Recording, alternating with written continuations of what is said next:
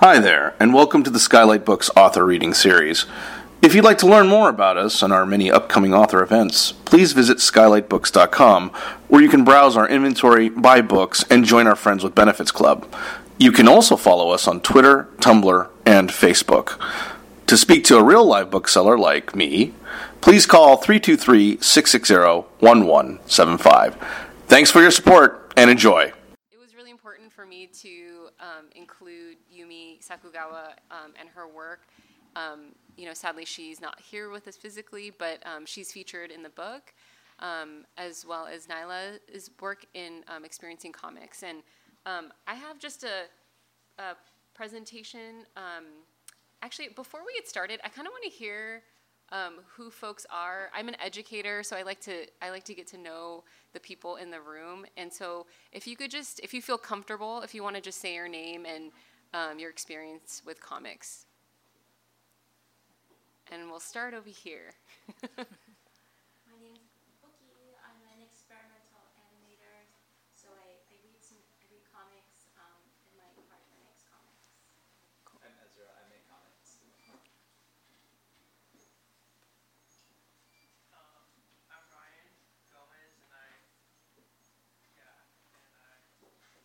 a lot of books, like comics. Nice. Thank you. I'm Tima. Actually, sometimes I read comics to kids. Mm-hmm. My experience. Yeah. What age? Like from probably 5 to 9. Oh, that's great. Leonardo, I'm a writer. I admire the art and the nature of comics and how it created an alternative art universe. Cool. Great. Well, thank you all for introducing yourselves. So I teach at UC Riverside. I am a lecturer there, and what that means is I'm just a part-time person there. But I grew up reading comics. My older cousin Sean, I grew up in the Bay Area. He read Johnny the Homicidal Maniac and had posters of that comic in his bedroom, and it terrified me, but I was also curious and interested in those comics. My cousin handed Watchmen to me when I was maybe 17 or 18, but I grew up experiencing reading comics, borrowing comics from my cousins. It wasn't until I encountered Linda Berry's work in college, and I read 100 Demons, and there's a story in there in which she talks about the Aswang. And the Aswang is a shapeshifter. She's a witch. In some stories, she's portrayed as a dog with red glowing eyes. But the well-known story that is told about her, and she's a Philippine mythic creature, is that during the daytime, her body, she's just this typical housewife and mother, and she attends to her duties. And at night, her body splits in half, torso from legs, and she hides her legs in banana groves. And the top half of her body flies into the night looking for fetuses to suck from women.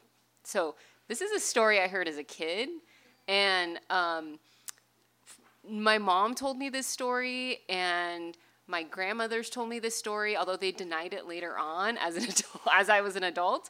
And a lot of the folk tales and the myths that I grew up hearing, I did not see anywhere in books. I didn't see them in the children's books I read. I didn't see them in the Sweet Valley High School books that I read.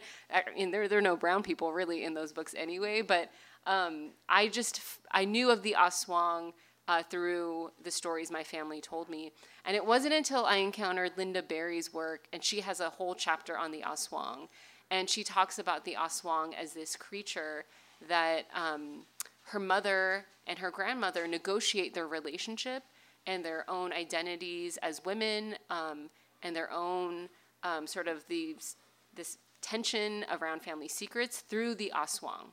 And so it was really the first time that I saw this particular story sort of taken and reinterpreted in an autobiographical way, and it was so powerful, and I think that's why comics are powerful too, is that you can really play around with mythology and stories that you may not otherwise encounter.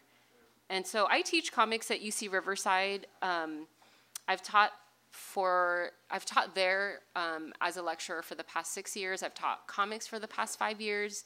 I studied comics in graduate school as well. And there's a real interest in comics. We have one of the only creative writing majors throughout the UC system at UC Riverside. And the creative writing 155 class is just dedicated to, they call it the graphic novel. We talk about comics. And afterwards, there really isn't anything else for them to take. It's a sort of a survey class, which is tough for me, because for me as an educator, I'm like, there's so many comics out in the world, not just in the physical printed form. There are web comics. There's, comics that you can read on your phone.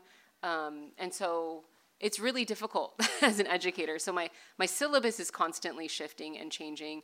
And I really make it a point as an educator, a woman of color, to prioritize underrepresented voices. And when I started to construct my syllabus and my course materials, I was pulling from all these different scholarly texts and books and assigning those particular materials, but it grew to be incredibly expensive for my students. And it was hard for me to find scholarship by scholars of color that connected comics to cultural studies, for example, or literary theory.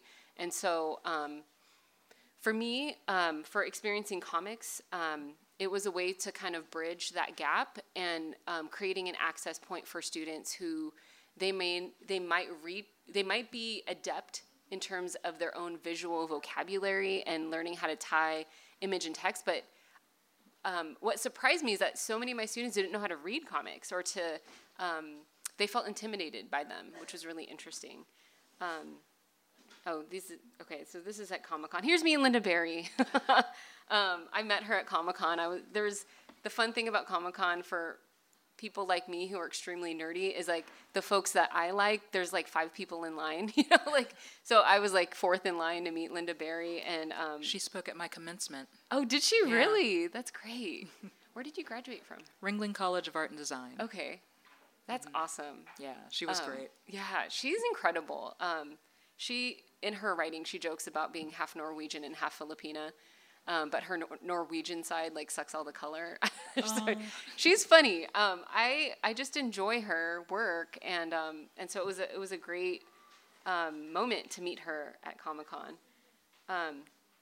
So I know most of you probably know what comics are. This is a definition that one of the definitions that I include in introducing my students to comics. That it's a medium for telling stories or conveying information through a series of images arranged to be read in a certain order.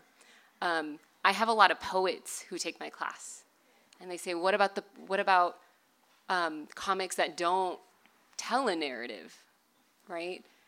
So we get into discussions about that, and we read comics that aren't necessarily linear in terms of a beginning, middle, end. And so we interrogate a lot of these definitions, and they explore different ways of connecting image and text through a poem. But a lot of the times my students, they think that comics are just about superheroes. They will come in with their DC and or Marvel t-shirts, which is great on the first day of class.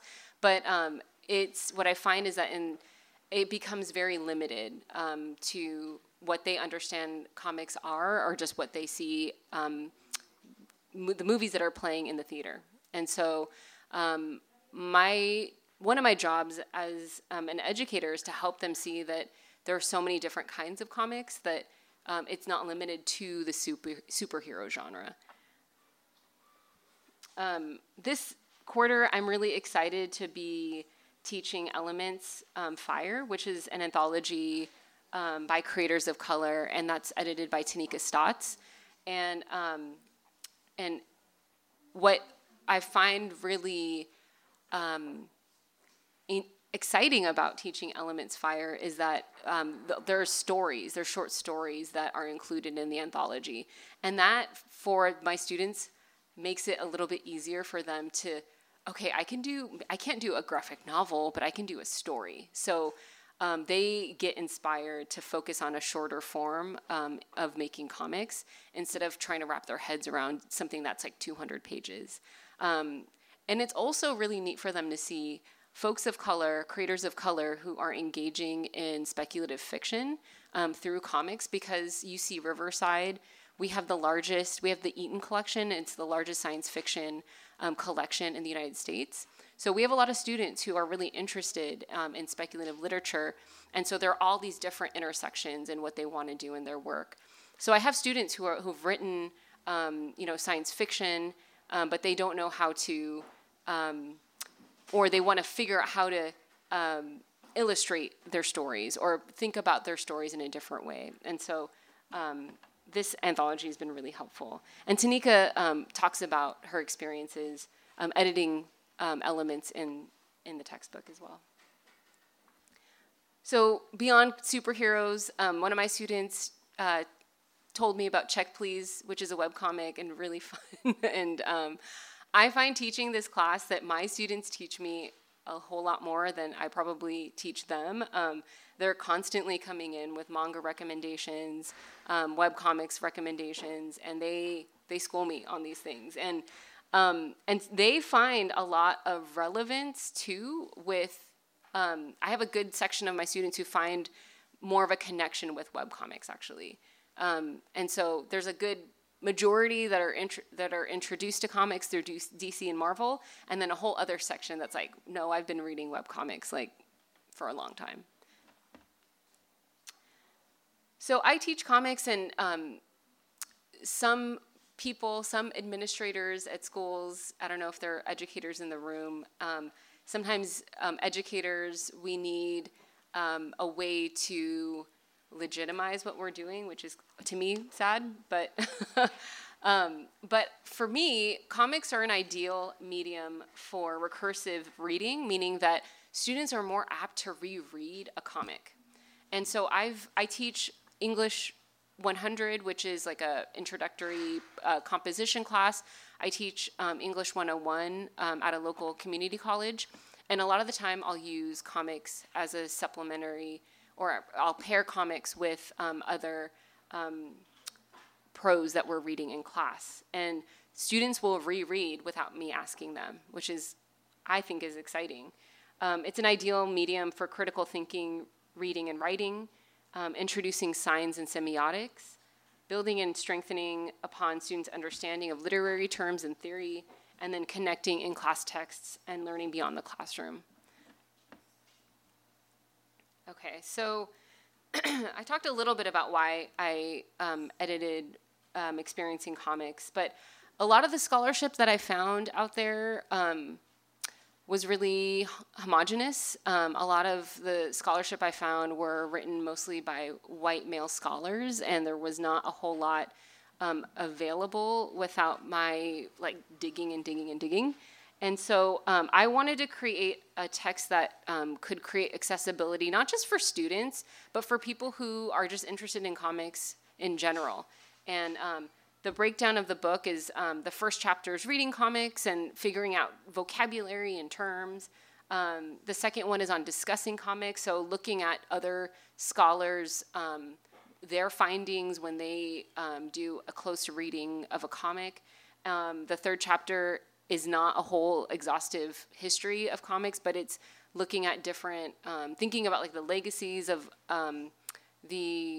comic censorship and how that has affected creators of color in particular. And then the fourth chapter is creating comics. So this book isn't the end-all be-all, and I would not ever argue that at all. But I was hoping that my students can find a mix of different experiences. I also interviewed over 30 creators, cartoonists, and scholars. And so their interviews and spotlights throughout the book. I mentioned the definitions and discussions that are included. There are discussion questions as well for us to talk about the work in class, but I find that the discussion questions, they build on those, actually. They submit their work on our website, and they offer reflections and analysis, but they'll use the discussion questions as a jumping off point. Interactive, engaging activities. There's some scholarly articles by experts in the field, comics exercises, and then illustrated comic sections throughout the book.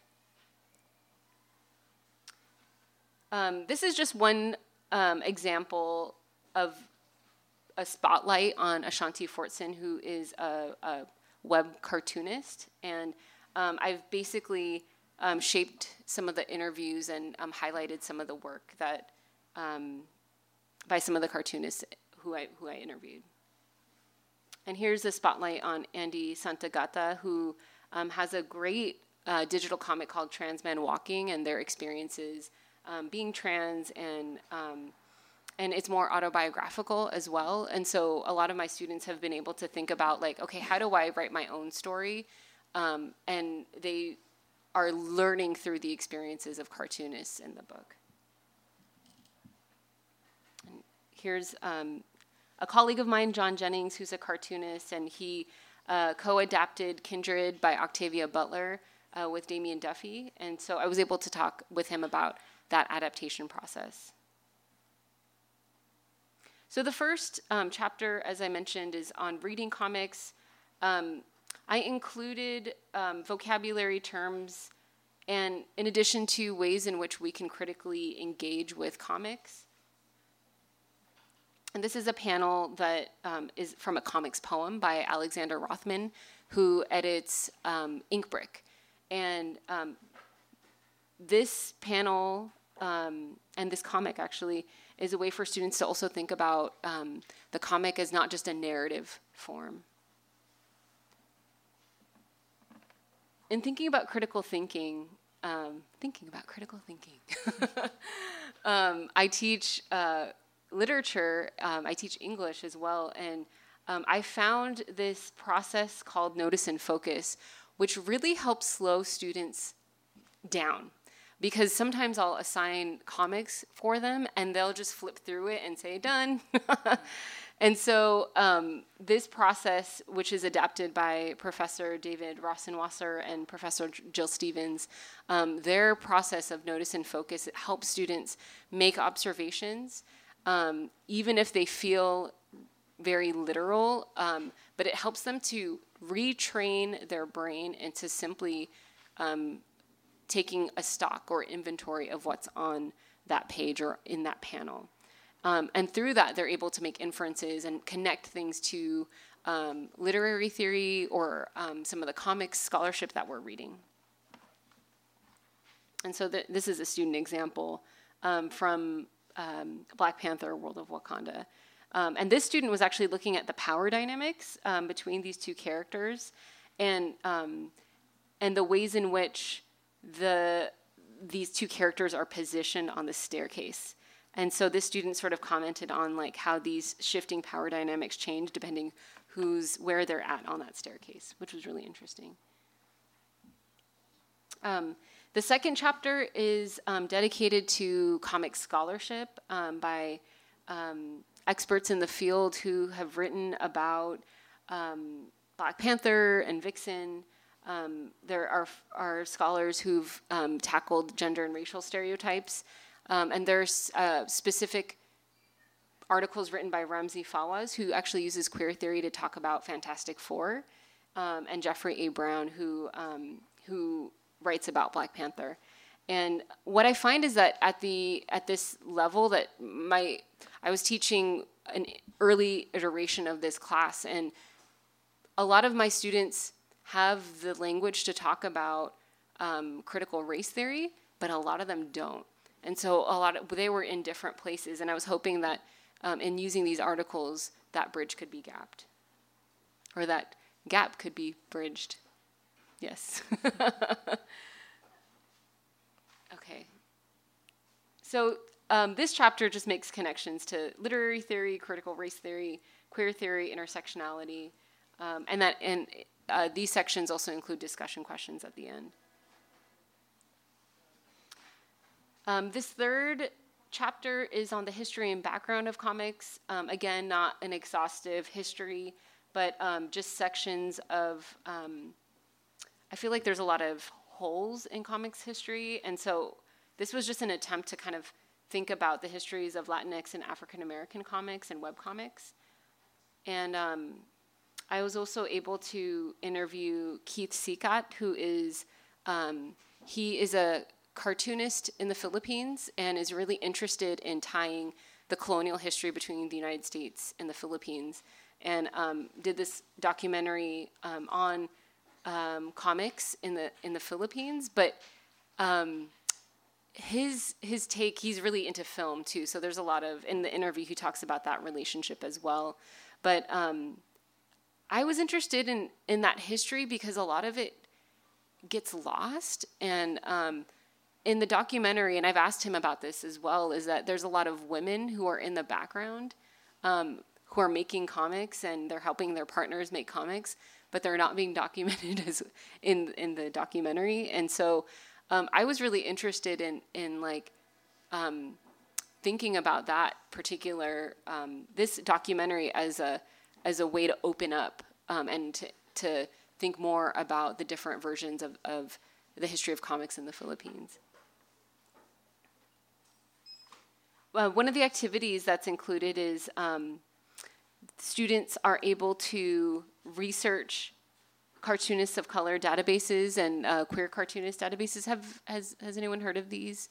They're free online, and Mari Naomi is a cartoonist herself, and she basically created these databases in response to publishers saying, well, there are no Palestinian cartoonists, so we can't publish this, or we need to have a white writer write this experience, or there are no Dominican cartoonists. And so this was her way to say, hey, I think there's over 3,000 cartoonists included in these databases, and cartoonists are able to sign themselves up for to be included. And so if publishers or even educators, they can look up, like, I want to help my students highlight the experiences of Vietnamese refugees and in comics, and how can I find that? And so they're able to look through these databases and really figure out who's out there. But it's incredible to see, and I know that it's exponentially growing, these databases, to the point where she's actually looking for someone to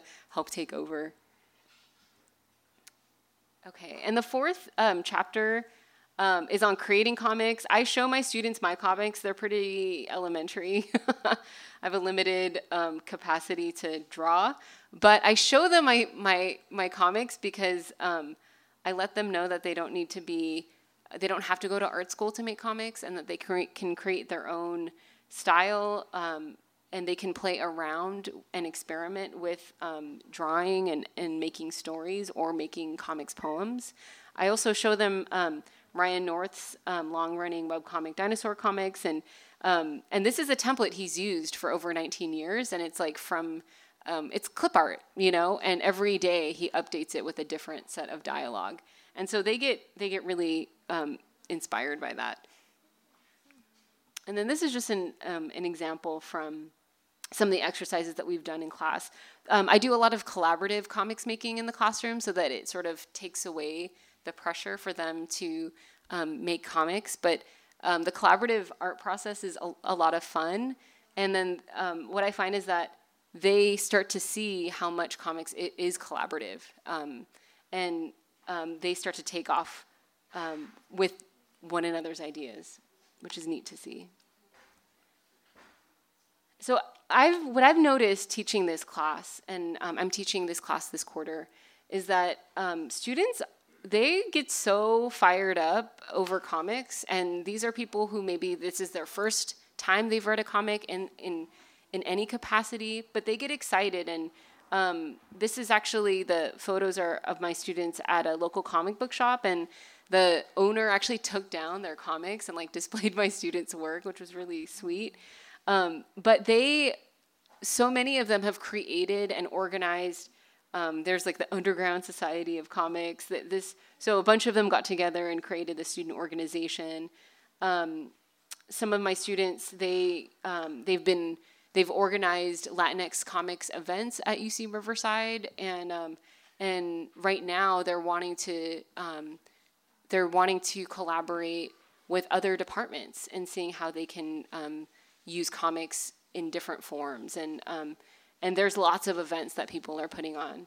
And so I find that I just get re-energized and excited by where it's just one class, but where it takes students. And I bumped into a student at the Orange County Zine Fest, and like she took the final project. So the final project is they make a 15-page comic. And she took her comic and then she like was selling it at like OC Zine Fest. I was like, that's awesome. And so there are all these different ways that they can engage in this medium, and it's exciting. So that's pretty much it for my end of the presentation. And maybe I don't know if folks have like just questions offhand you can ask, but we'll have time for questions at the end as well. Okay. Cool. And I will be your orchestrator person, or tech person. Okay, so my name is Nyla, and I am an artist and writer. I specialize in children's entertainment. I work in animation as a writer and storyboard artist, and I also illustrate and write children's books. I have written for Marvel. I'm currently writing for Marvel. I'm working on their upcoming Marvel Rising miniseries. I published an original graphic novel called MFK, which is available here. I've published a picture book called How to Find a Fox. I've always just kind of loved the marriage of writing and art, and that's kind of what has drawn me to not only children's books, but comics. So I have a quick presentation, and this is actually a presentation I usually use when I visit middle schools, and I haven't looked at it in a while, so we're kind of going to discover what's on it together. This is me as a kid, engaged in my favorite activity, smothering cats.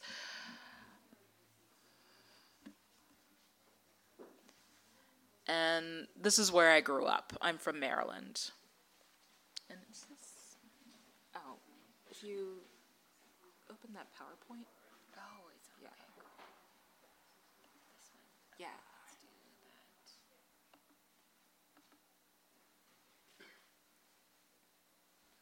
do that.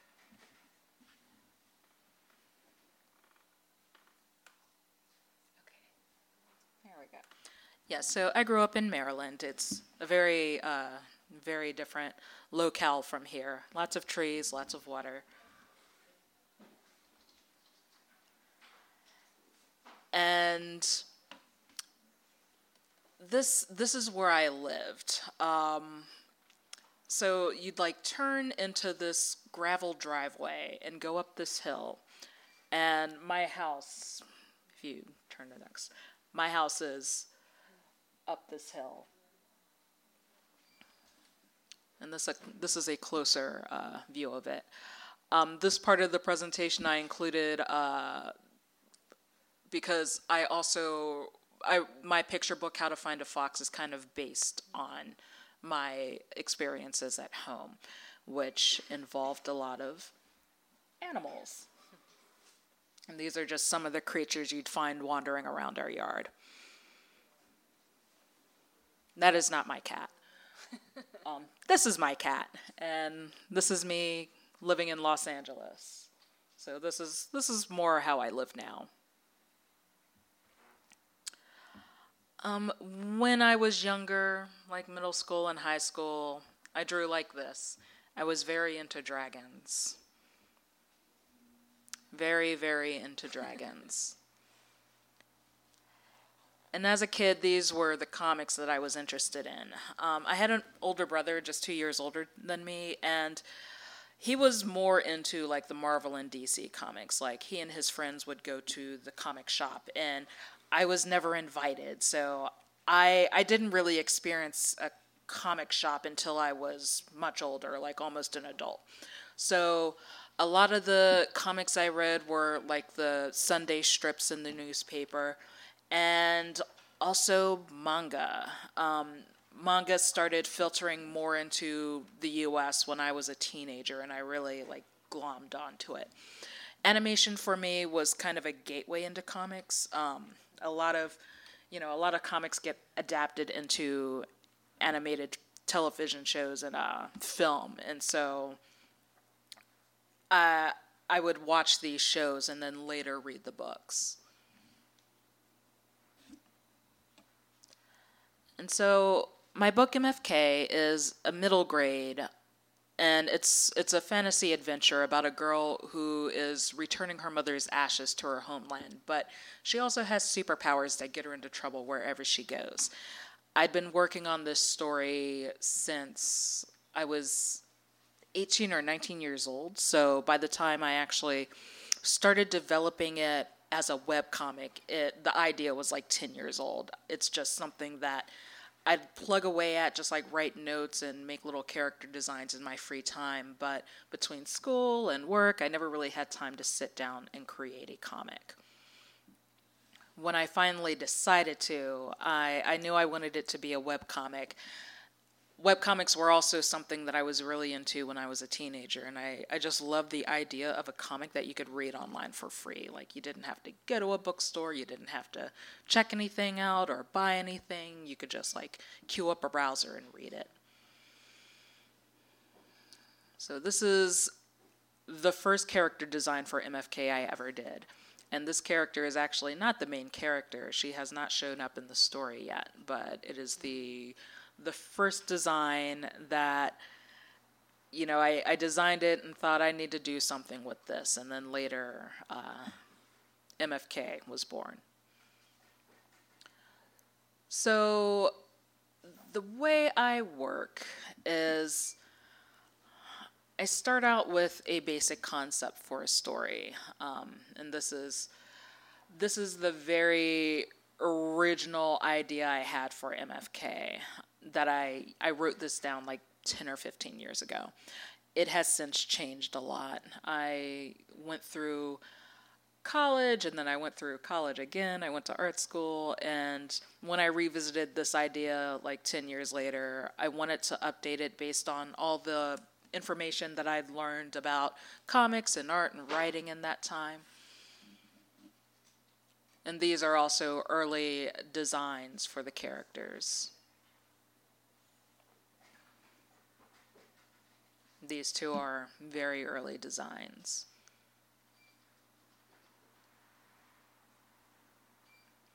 And this was like a weird, manga always has like this old weird dude, kind of just a kooky, like knows everything, and I guess, a lot of modern animation has that too, like Rick and Morty. And so I had this like old doctor guy, but he's since changed a lot. I actually took two older characters and combined them into one.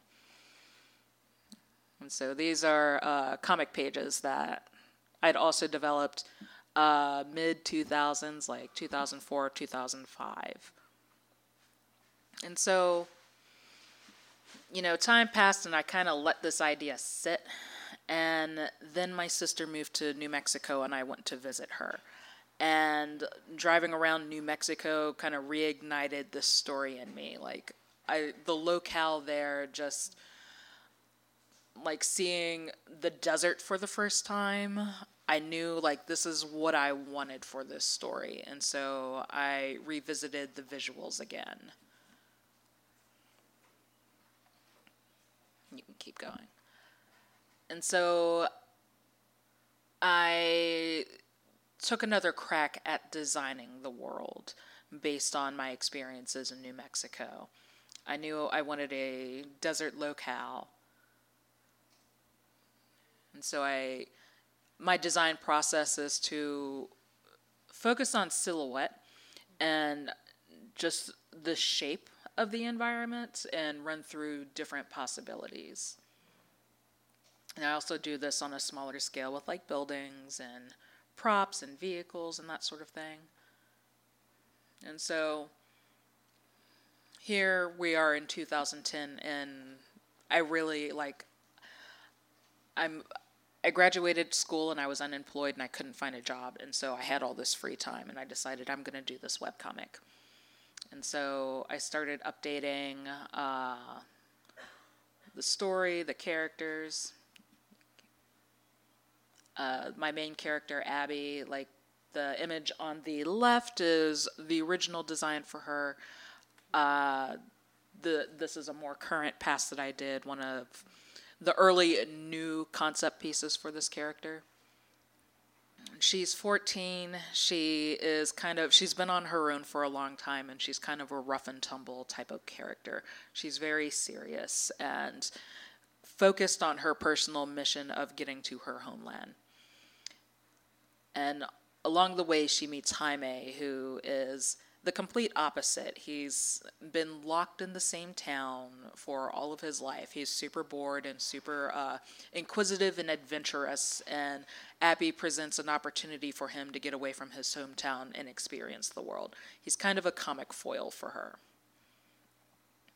And so I started developing more characters. I wanted a very large full cast. A story like this is a great opportunity to play with different designs. And so this is where I work.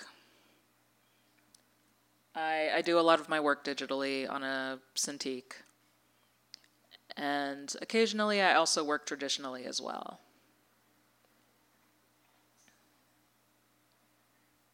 And there's just cats everywhere all the time.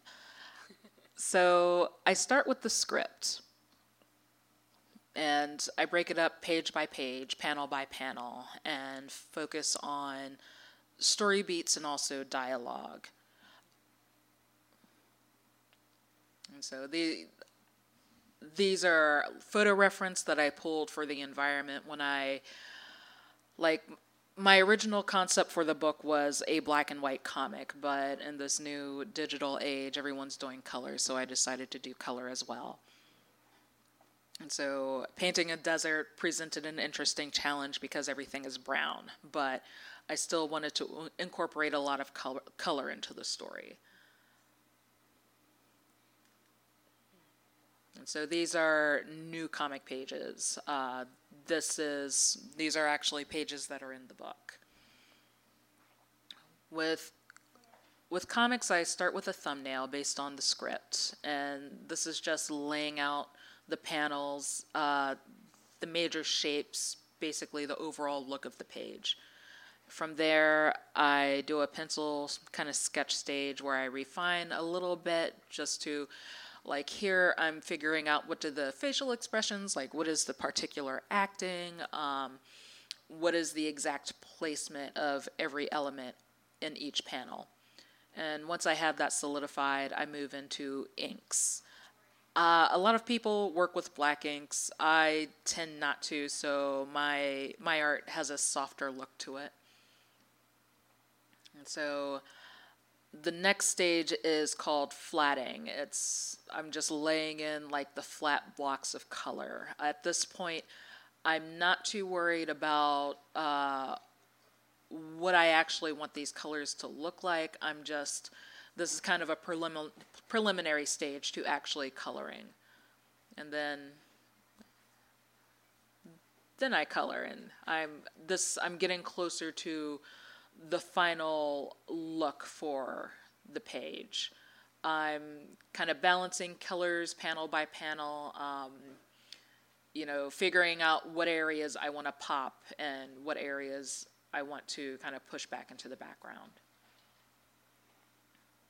And so this is a second pass where I'm adding a little bit of shadow and texture. And then final, I do a special effects stage. It's basically lighting where I add some glow and I figure out the lighting conditions. I pump up colors a bit more. I saturate a little more. And this is the final look. Now, in art school, I studied 3D animation, so that also gives me the benefit of if I have a very complex wide shot that I can't figure out, like I'm not really great at perspective, I can render it in 3D and then just draw over it, like so. So the book collects the first 3 chapters of the story, and it's about 128 pages. The story also continues online, so chapter 4 is currently available to read, though it's not in the book.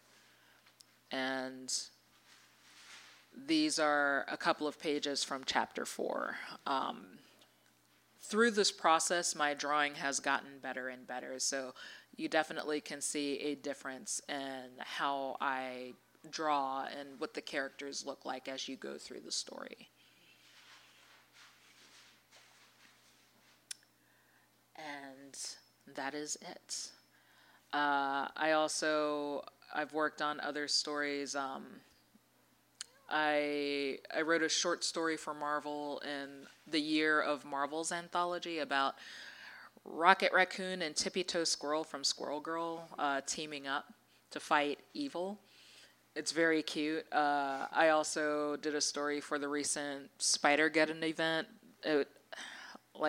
Along with Into the Spider-Verse, they also did a Spider-Geddon full comic event that doesn't really tie into the Spider-Verse. They just kind of coincided together. Marvel's very interesting in that they have all of these different branches of storytelling, and they don't all connect, but they all have parallels. And so I did a written story for that. I'm currently writing Marvel Rising, and I think that comes out in March. My latest project is a middle grade graphic novel called Creaky Acres, and it's about a little black girl who moves to a new town where she is the only black girl, and her family is the only black family, and it's about her learning how to fit in school and also fit in at this stable that isn't up to her usual standards. The main character is named Nora. She's 10 years old, and that is her best friend Hay Fever, who is the best thoroughbred horse. At this new stable, she meets Laura and Laura's horse, Athena. Laura says Athena is a purebred Arabian horse, but she's actually a mule. But Laura doesn't know that. Nora also meets Wilson, who is a little older. He's 12 years old, and he rides one of the school horses named Flea, who is afraid of everything. Flea constantly throws Wilson as he's riding, but he still loves her. And then there's Dizzy, who is the youngest at the stable, and she is paired with Dynamo, who's kind of a wild horse, which works out because Dizzy is also a wild sort of kid. And so when we pitched this story, I did a few sample pages and just to show publishers, this is what we want this comic to look like. This stuff has since changed since we're now, the book has sold. It's going to be published by Penguin. And so now I'm doing the actual pages. So they're going to look a little different, but this is essentially what the book is going to be. When's the publication date? That's a good question, because the book originally was going to be 200 pages, and now it's at 272, so it's kind of a lot. So I'm drawing as fast as I can. Hopefully I'll be done later this year, and then I'm not sure, but it'll be on bookshelves eventually. Yeah. Creaky Acres. Cool. Yeah, and so that's me. Awesome. Thank you. Thank you. Nyla is also in, the reason why I invited Nyla is she's also a contributor in Experiencing Comics, along with all of her other work. So maybe we can open it up to folks if people have questions or comments, or we can talk if people don't want to talk to us. So it's totally up to all of you. So Yes. Now I have a question. Since a lot of your, I guess I would say your day job is drawing and writing comics for big corporations, and then also you're working on your own personal comics. How do you balance working on both at the same time? How do I balance my day job versus my personal work? It gets very hard. I generally have to prioritize the paycheck. So the stuff I'm getting paid for always takes priority. And so often I do have to push my personal work to the side. When I was doing Creaky Acres, I had a full-time job, and that worked out. It was a lot of work. I'd be at work every day, and then I'd come home and work at night. And so I was just like constantly working all the time. But there was a balance there. There was a routine.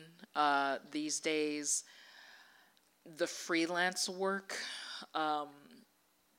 takes up most of my time, and so I'm not always able to squeeze personal work in. And lately, on top of the graphic novel stuff, I also illustrate children's books. So I recently illustrated for Rick Riordan, who did Percy Jackson and the Heroes of Olympus. They're re-releasing the books for the 10-year anniversary, and so I did covers for those, and I also do covers for Dactyl Hill Squad, and so it's a lot. And then I write for Marvel, so all of that stuff is kind of taking up all of my time, and I'm hoping one day I'll be able to get back to the personal stuff, but for right now, yeah, it's mostly paying the bills. Do you have folks demanding for more chapters of MFK? Yes. Yes, I have students who are. Oh gosh, yeah, and I want to do more, but it's just a matter of getting back to it. And there are also other stories I want to tell, and I do have a new picture book coming out, eventually.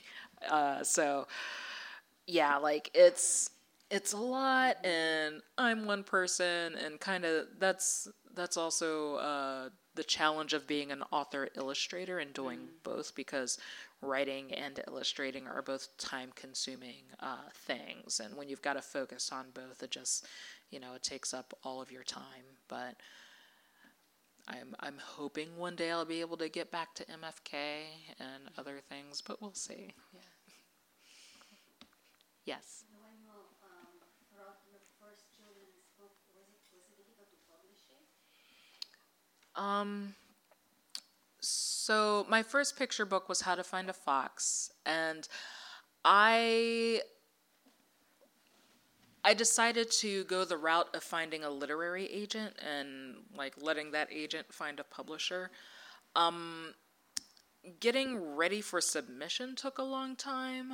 I did a lot of research, and when I first decided I wanted to illustrate children's books, it took a long time for me to figure out a marketable style, and also to figure out how to write picture books, because they're actually very challenging. So coming up with a story that worked, that I could present to the publishing world, took a long time.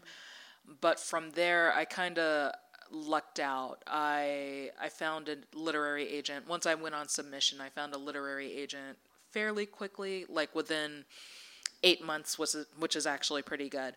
And once I had that agent, we went on submission with the picture book, and it sold in 2 weeks, which is really fast. So that first picture book wasn't too bad. It takes some people a lot longer. My latest picture book was kind of a strange concept, and we submitted to 9 editors, and they all rejected it. And then we submitted to 9 more, and 1 made an offer, and the rest rejected it. So I had 17, 18 rejections, which surprised me. It took a lot longer than How to Find a Fox did, but it's still not that bad. The author of Sophie Squash, which is a really good picture book. I believe she got 121 rejections before it finally sold. Yeah, and it's so funny because the book is so good. It's just so wholesome, but she was on submission for a really long time with it. So it depends. I think I've been very fortunate, but it can take a long time. Can you talk about publishing MFK into print and your decision for that? Yeah. So I started it as a webcomic, and originally I did self-publish print editions of each chapter. I found a little publisher in Pennsylvania that printed in color and was pretty affordable, and so I would just pay for copies out of pocket and sell them at conventions. And then I got a literary agent, and I showed them the story, and they decided they wanted to sell it. So we went through the submission process with that, and it took about a year, and we got one offer. So that submission process was kind of grueling. The publisher, Insight Editions, was starting. They had a history of publishing like specialty books, a lot of art books, a lot of licensed books. I think last year they printed a cookbook for The Walking Dead. That's the sort of stuff they do. And then they decided they wanted to publish comics. So MFK was one of their first comic titles. Essentially, I sent them the art and they formatted it for print form. There wasn't too much of an editing process.